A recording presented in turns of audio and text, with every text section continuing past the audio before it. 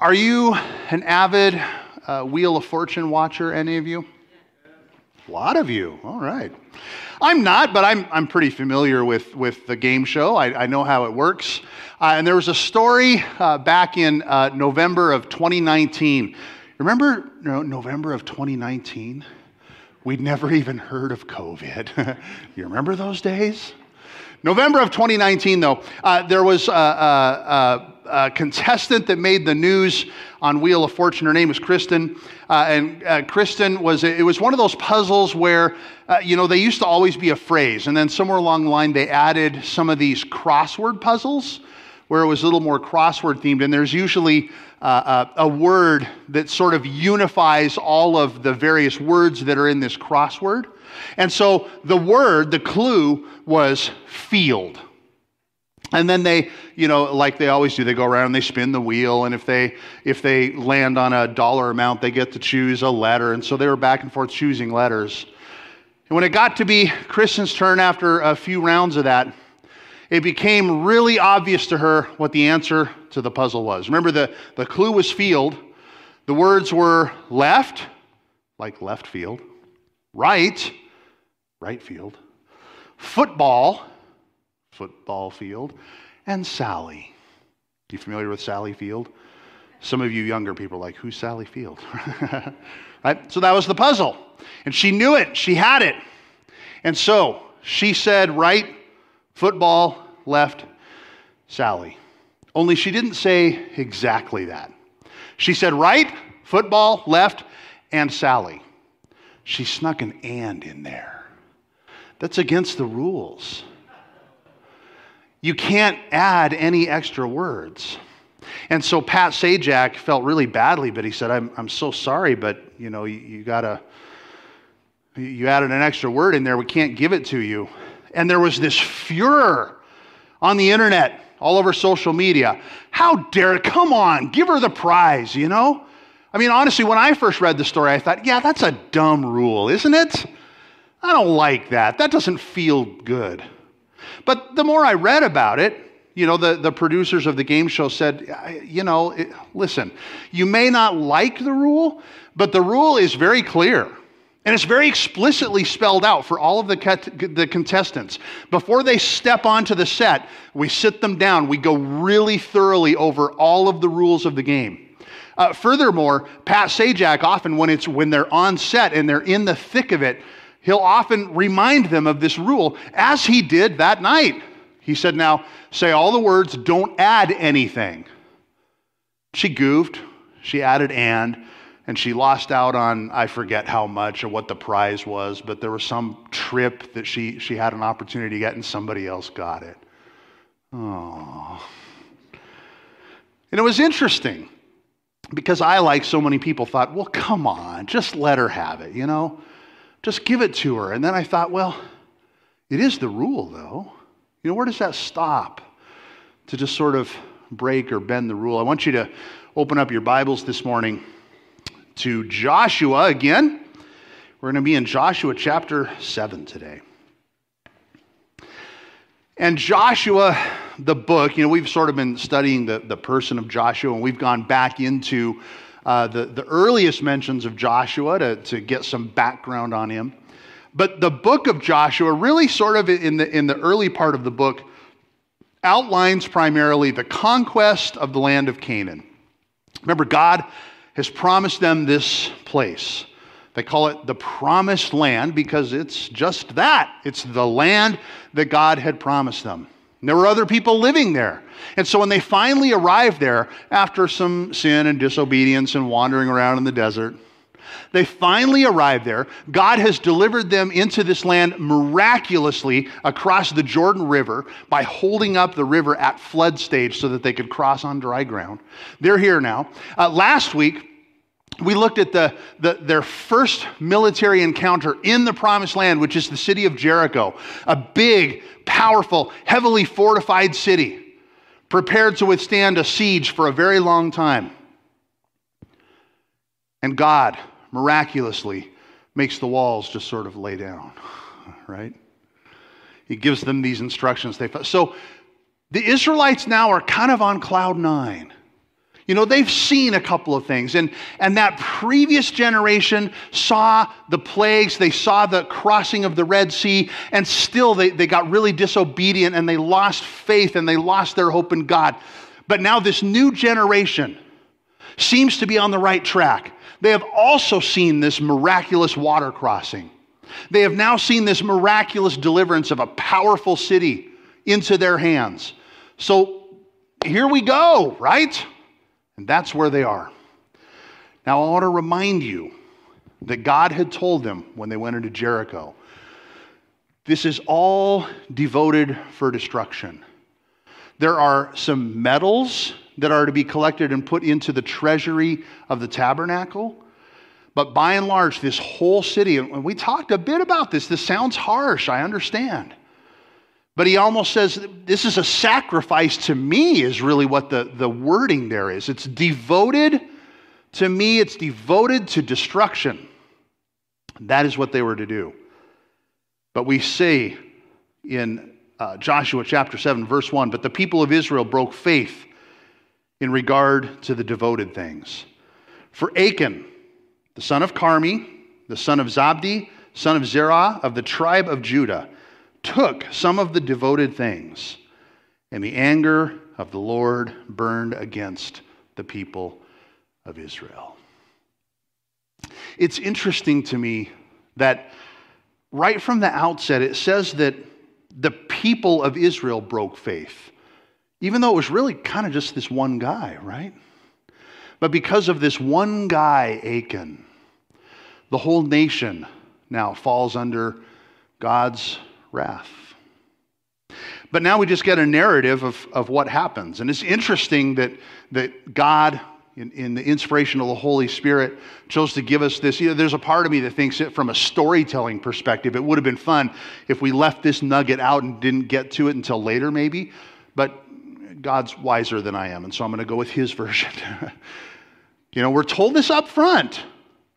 And then we get this narrative. Verse 2, Joshua sent men from Jericho to Ai, which is near Beth Aven, east of Bethel, and stop right there for just a second. This is about 15 miles away from Jericho, 15 miles west by northwest, okay? So this is the next seemingly big city. And I've explained before that this is not like a unified nation that they're up against. It's a bunch of peoples who live by and large in city-states. So you have these kind of regional kings of a city-state and its surrounding areas, and Ai was the next one of those. And so here they go. And Joshua said, go up and spy out the land. And the men went up and spied out Ai. And they returned to Joshua, and they said to him, do not have all the people go up, but let about 2,000 or 3,000 men go up and attack Ai. Do not make the whole people toil up there, for they are few. They go and they look at Ai, having just come off of this, battle in Jericho, which, again, I remind you, the text doesn't really say much about any particular battle. What it says is the walls fell down. People just walked in. But the battle itself is, the Bible's kind of silent on that. But they've done that, and now they go to spy out this next city, this next kind of city-state. And they say, you know what? This one's not Jericho. There are not many people there. We don't need to send our whole force. Remember, the whole force is in the neighborhood of 600,000 fighters. And these spies say, send 2,000, send 3,000. It's fine. It's easy. We got this. And so, here they go. Verse 3 says, verse 4. So about 3,000 men went up there from the people, and they fled before the men of Ai. Isn't that interesting? Again, there's no, some of you may be like me, you want a little bit more detail, like a historical recreation of where the battle lines were and how this. The Bible doesn't, it just says the 3,000 men went up and the men of Ai chased them. Right? They just chased them away. Worse yet, next verse tells us the men of Ai killed about 36 of their men. Now, 36 maybe doesn't sound like a lot out of 3,000, but they weren't really supposed to lose anyone, right? And all 36 of these men had perhaps wives and mothers and fathers and sisters and aunts and uncles and kids. This is not a small thing. And they chased them before the gate as far as Shebarim, and struck them at the descent. And the hearts of the people melted and became as water. You remember when Rahab received the spies into her house and she hid them and protected them? It was one of the things that Rahab told the spies. She said, listen, the people of this land, this is what they're like. Their hearts have melted. They're like water. They're quivering in fear, Well, now it's the people of Israel who have taken on this fear. In verse 6, Joshua tore his clothes. We've talked about this before, but this is a sign in the Middle East of great sorrow, of great mourning. Men in particular would grab the collar of their outer garment and just tear it, And he fell to the earth on his face before the ark of the Lord until the evening, he and the elders of Israel. And they put dust on their heads, another symbol of great mourning and of sorrow. And Joshua, verse 7, said, Alas, O Lord God, why have you brought this people over the Jordan at all, to give us into the hands of the Amorites, to destroy us? Would that we had been content to dwell beyond the Jordan. O Lord, what can I say when Israel has turned their backs before their enemies? For the Canaanites and all the inhabitants of the land will hear of it, and will surround us and cut off our name from the earth. And what will you do for your great name? Joshua, if I'm being honest on first read, sounds a little complainy, right? He sounds maybe a little bit like that previous generation of Israelites said, I wish we would have stayed in Egypt. Now, it doesn't go quite that far, He says, maybe we should have just stayed on the other side of the Jordan. We talked about this before. There were 2.5 tribes that, in fact, did do that. They said, hey, we like it here. Can we stay here? And Moses said, yeah, you can stay here. You got to come fight with your brothers first, but yeah, you can come back here.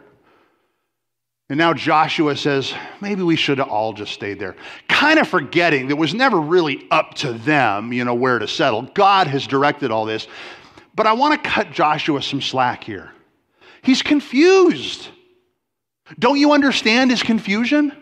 Because what we've been told in verse 1, Joshua doesn't know yet. And he's flabbergasted. They've just seen these amazing, miraculous events happen. They've been in them. They didn't just see them from afar. They were right there. They participated in these incredible things. The crossing of the Jordan River, the Battle of Jericho. There has been so much. And now this happens. And Joshua is just dumbfounded. Why? God, I don't understand. And he even has this heart not only for himself and for their people, but for God's own reputation. He says, what's going to happen to your name? I don't get it, right?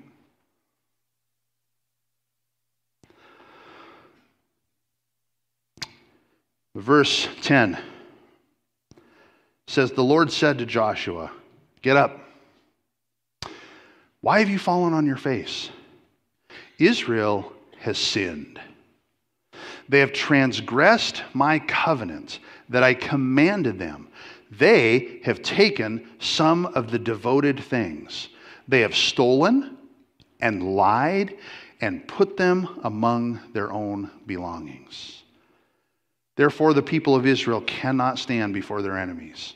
They turn their backs before their enemies because they have become devoted for destruction.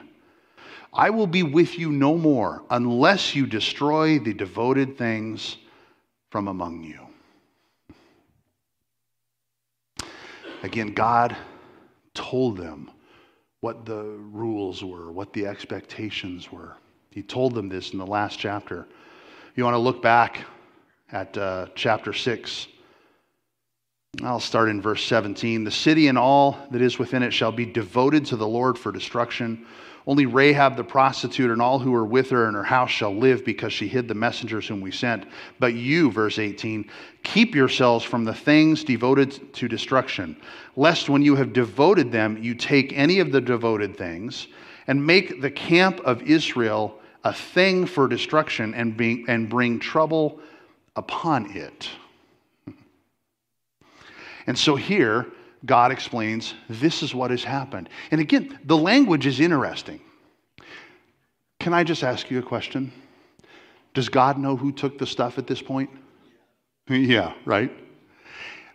It's interesting to me that he doesn't tell Joshua, though. What he says is, Israel sinned. See, he uses this same language. He says, trouble has visited Israel because someone sinned. Someone took these things. I very explicitly told you, and Joshua very explicitly told the people on God's behalf, all of this is for destruction. You may feel good about it or you may not. It's immaterial. That's what we're doing. And if you take some of these things, you're going to cause trouble for this whole nation. And God now explains to Joshua, this is what's going on. This is what has happened. And I promise you, I will not be with you until we take care of this issue. Get up, verse 13.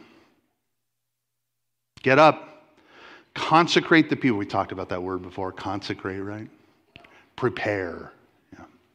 Consecrate the people and say, consecrate yourselves for tomorrow, for thus says the Lord, the God of Israel. There are devoted things in your midst, O Israel. You cannot stand before your enemies until you take away the devoted things from among you. In the morning, therefore, you shall be brought near by your tribes. And the tribe that the Lord takes by lot shall come near by clans. And the clan that the Lord takes shall come near by households. And the household that the Lord takes shall come near man by man. And he who is taken with the devoted things shall be burned with fire, he and all that he has, because he has transgressed the covenant of the Lord, and because he has done an outrageous thing in Israel. If you are Achan, and I know your first thought is, I would never, right? Just pretend. If you are Achan, what sort of night's sleep do you get that night? I mean, can you imagine? There's a part of me, as this plays out, that wants to say, Achan, why didn't you just come forward? I mean, come on, how did you think this was going to play out? Are you really hoping that God will goof? Because what he says is, you're going to draw lots. You know, we think of this as drawing straws, maybe. You know, where you draw the short straw. You know that saying we have? Or you drew the short end of the stick, perhaps. That seems weird to us. I mean, because we think of that as something random. We think of that as something akin to rolling a dice. You know, it's just completely random. But God had instructed them a long time before that this was one of the means by which he was going to communicate with them. They had this understanding. This isn't just random, you know. We're not just rolling a dice. What's happening is God is using this mechanism to point us in the direction, to give us the answer to the question that we've got here. And so he tells them this is what's going to happen. And Achan has to go to sleep that night, wondering about this next day. And I don't know, maybe hoping that somebody still won't figure it out. Maybe in his folly, he's even thinking, I'll bet somebody else stole something. You know? I really didn't even take all that much. I'll bet there's somebody else that took a bunch. You know, somebody has to have like a wheelbarrow's worth of stuff. It's probably that.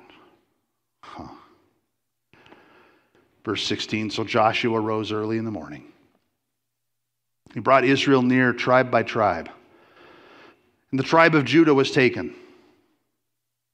And he brought near the clans of Judah. And the clan of the Zerahites was taken. And he brought near the clan of the Zerahites, man by man. And Zabdi was taken. Zabdi would have been the head of a whole household now. Again, how does Achan feel now? It's getting closer and closer and closer. And then he brought near his household, that is Zabdi, brought near his household, man by man. And Achan, the son of Carmi, the son of Zabdi, the son of Zerah, of the tribe of Judah, was taken. Then Joshua said to Achan, my son, give glory to the Lord God of Israel, and give praise to him, and tell me now what you have done. Do not hide it from me. Gulp.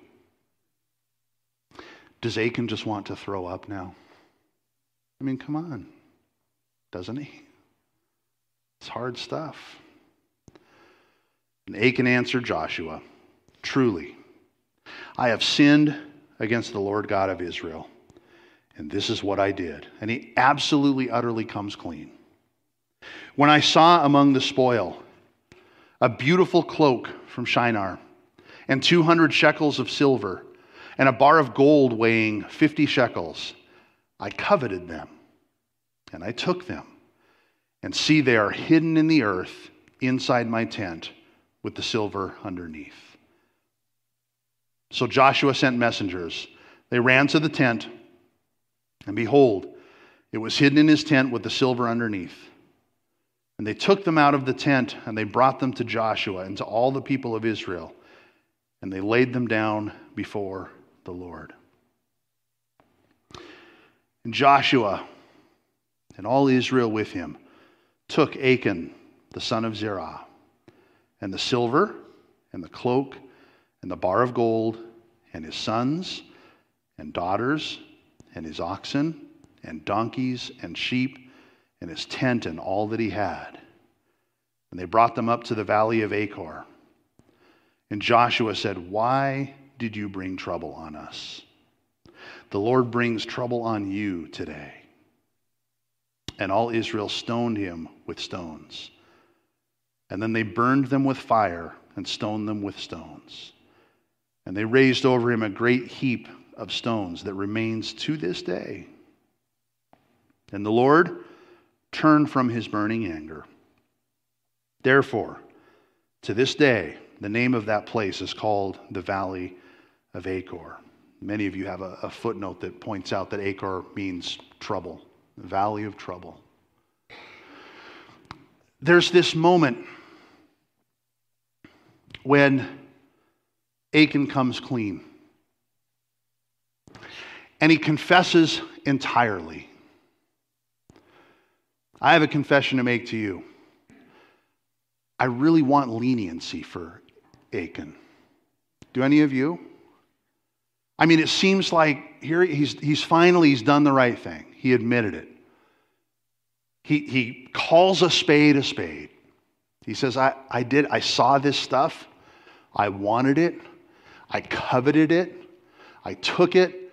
I've hidden it. You're right. And he even uses the phrase, I sinned against the Lord.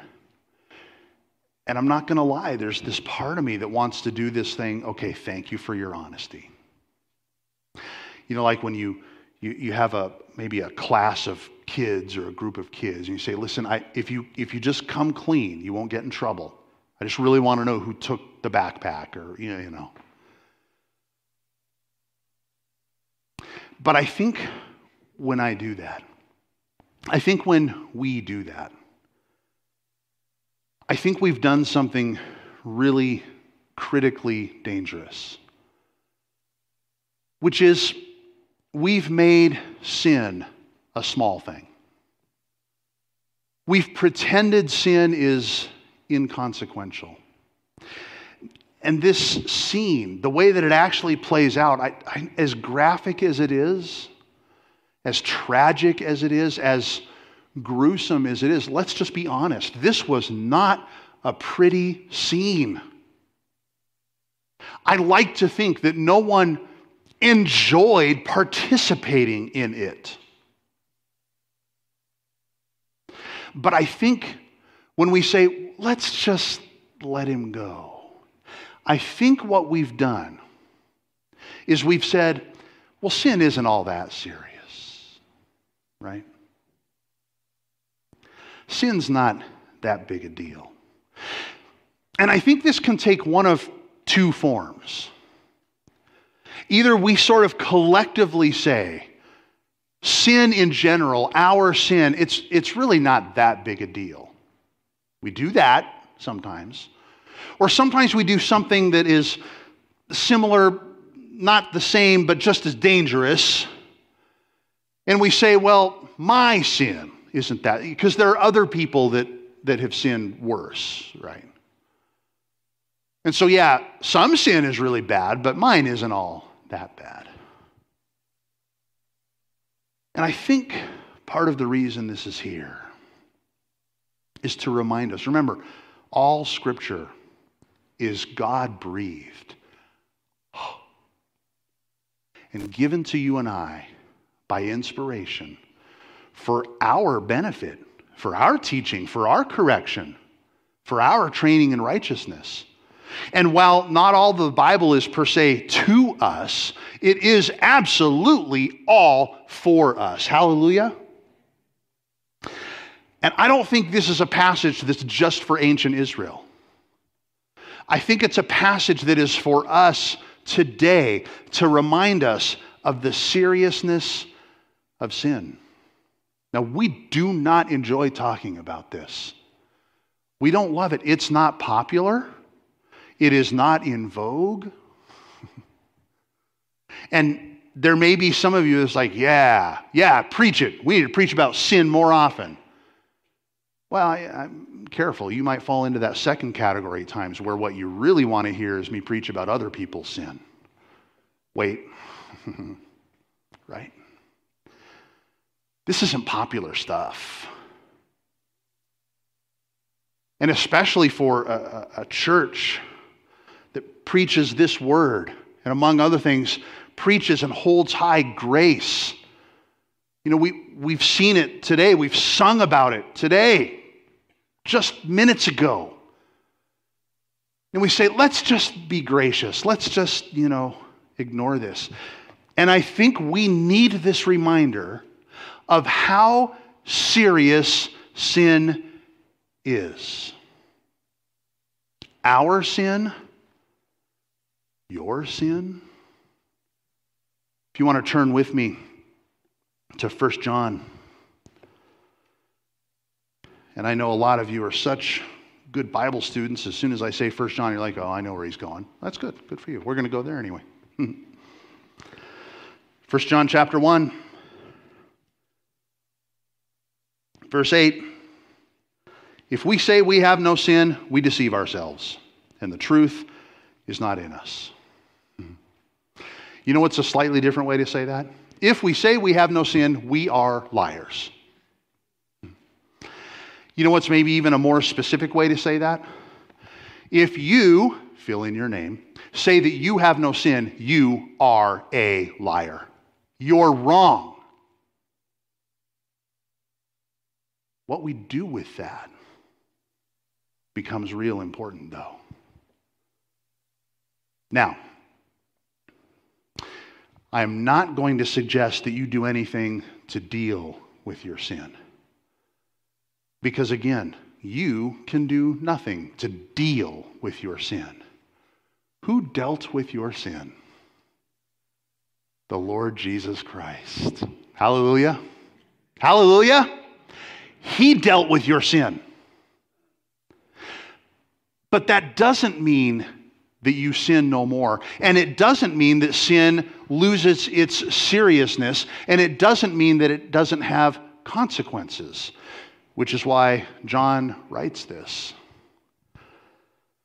And just to remind you, John is writing this to brothers and sisters in the Lord. He's writing this to fellow believers. He's not writing this to, worldly sinners. He's writing this to us. He says, if you say you don't have any sin, you're a liar.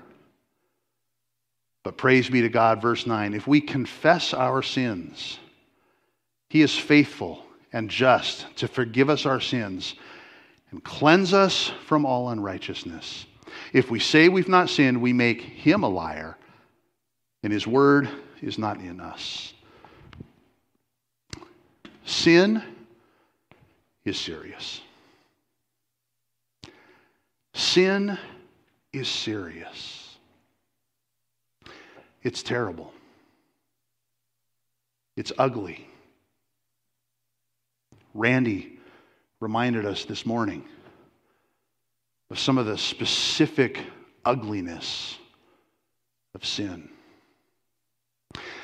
But see, if we're not careful, we say, thank goodness I'm not involved in that sin. I'm just involved in lying, Yeah, I slander people with my mouth. Sometimes I slander people in my heart, in my thoughts. But it's not murder.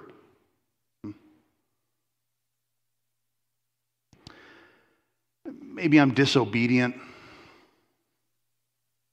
Maybe I've got issues. Maybe I'm not living in my marriage the way God has instructed me, as a parent or as a child, the way God instructed me. But it's not adultery, right? We sort of make these clever little hierarchies of sin. We say that maybe I'm dealing with some sin, but it doesn't carry with it the ugliness of some of that stuff that Randy talked about just a few minutes ago. And at the end of the day, I'm really kind of okay. No, you're not. When you think that way, you're a liar. When you and I miss the seriousness of sin, this is uncomfortable to talk about. We don't like this. But the reality is, we see in this account from Joshua the ugliness of, the penalty of, the way God thinks of sin. And I want to remind you that our God is perfectly and utterly holy. It would be good if our notion of sin began to more match His notion of sin. You're familiar with clean rooms? Clean rooms that are used sometimes in the manufacture of medicines or of electronic components, computer components that, even a speck of dust throws everything all off. We have these clean rooms. And they are utterly, perfectly, that's the goal. They don't say, well, if we can just get it mostly clean, it's okay if there's some dust in there. Well, by definition, that's not a clean room anymore, right? God, in His holiness, is utterly pure, utterly clean, and righteous. And there's not like some sin that bothers Him and some sin that kind of doesn't, that it's just okay. It's all offensive to Him. It's all an affront. It is all a pollution to His perfect holiness. This is why sin needs to be dealt with. This is the problem that we all have, that we're all born into, much as we like to admit that or we don't. Now, praise be to God. Again, He knows better than you do. You can't deal with your sin. Jesus did that. By the law, by the blood of bulls and goats and sheep, by those things no one was ever saved. By Jesus we are saved. Hallelujah. God says, I am going to judicially declare you innocent of that sin. And that's the gospel. That's the gospel message. But part of the gospel message is also that you and I are called continually back to a place of repentance. This is what John is getting at here in 1 John. To say, now don't just think, all right, I got my sins forgiven. Now, woo, I'm good. I don't need to worry about that stuff much anymore. Yeah, you do. Yes, you do. And the moment you let that dangerous thought, whether it's that we collectively, that our sin isn't that big a deal because Jesus paid for it, or maybe that you don't have to worry about yours because it's a lot less bad and less ugly than somebody else's. When we let those things creep in, we are not thinking about sin the way God thinks about sin, which is in an extremely black and white way. And when we have it, it is ugly. You may not think that it rises to the level of ugliness of the things that Randy talked about. But that's just because you're not God. To him it does.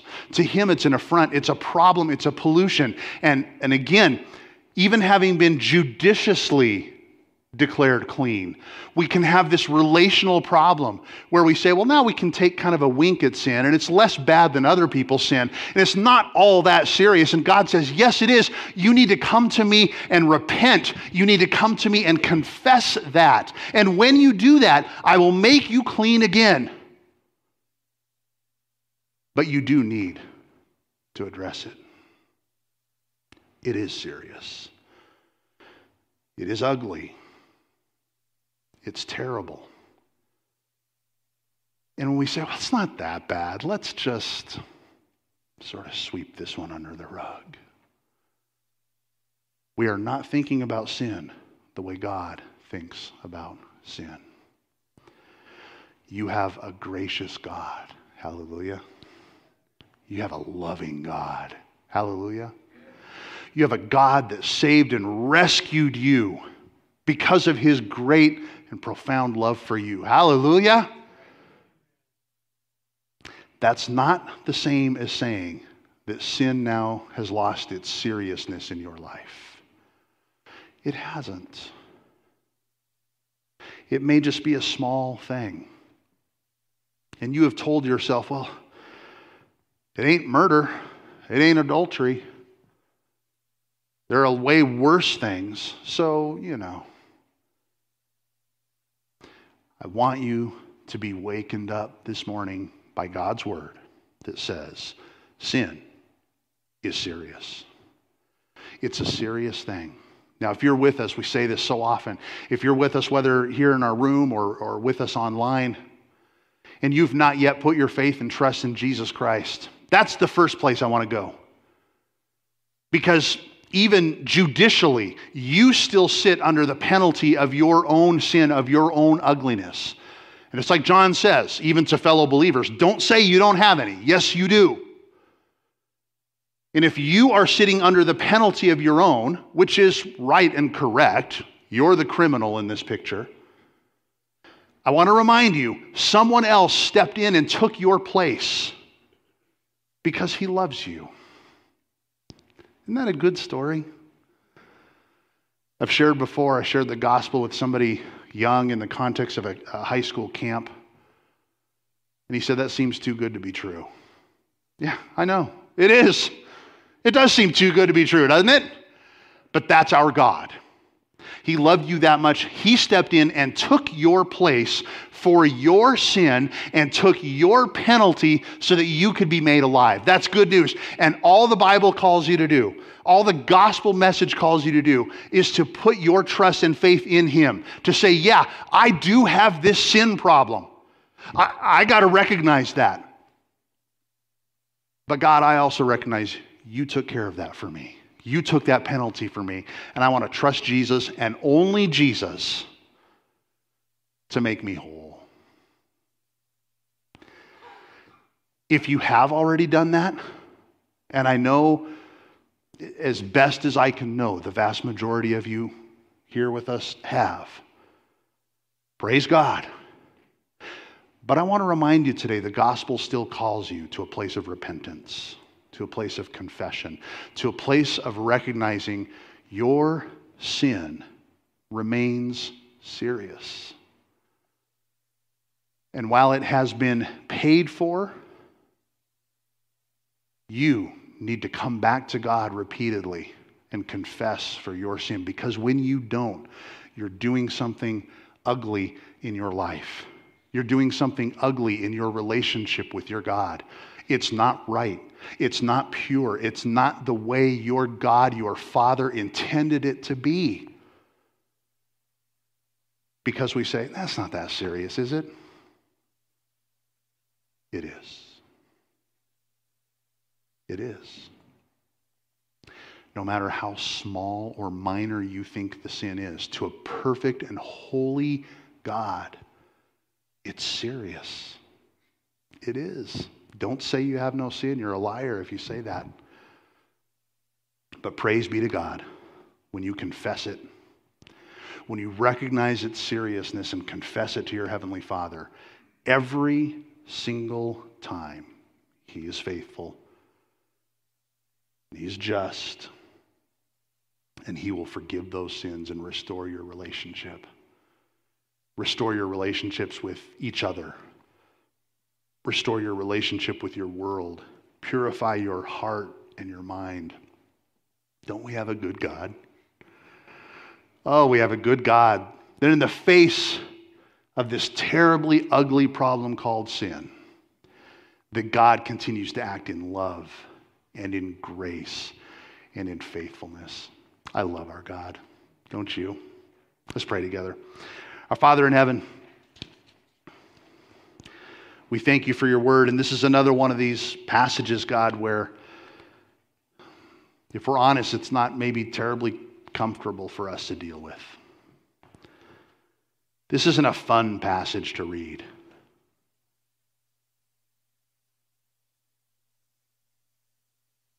Maybe we want a little leniency, because after all, he ended up in the end confessing. But God, it's likely that when I think that way, it comes from a place of really kind of wanting leniency for me. I want my sin to be no big deal. My disobedience, my little dalliances that are nowhere as bad as other people's.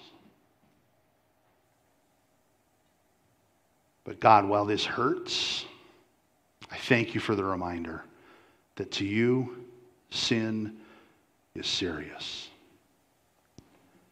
And that we are called repeatedly back to a place of repentance and of confession. That we recognize the gravity of the seriousness of sin. And we thank you that our Lord Jesus Christ dealt with it once and for all with his death, his burial, and his resurrection. We praise you for that. We continue to proclaim that and celebrate that. And Father, as we often do, we do pray for any that might be with us that haven't put their personal trust in Jesus and his work to be made whole. But even after that, God, we're told by your perfect and holy word that if we say we don't have any more sin, we're wrong. It's not true. We do. And we need to understand its seriousness, its gravity, and to repent. Oftentimes, multiple times throughout the day. Continue to come back to you, and we praise you and thank you that you are faithful and just to forgive us of our sins every single time. Thank you, God. We pray for your conviction. We pray that you would shape us, mold us, and at times chip off those edges that need chipping off as we get sculpted into something that looks more like you. We pray all this in Christ's name. Amen.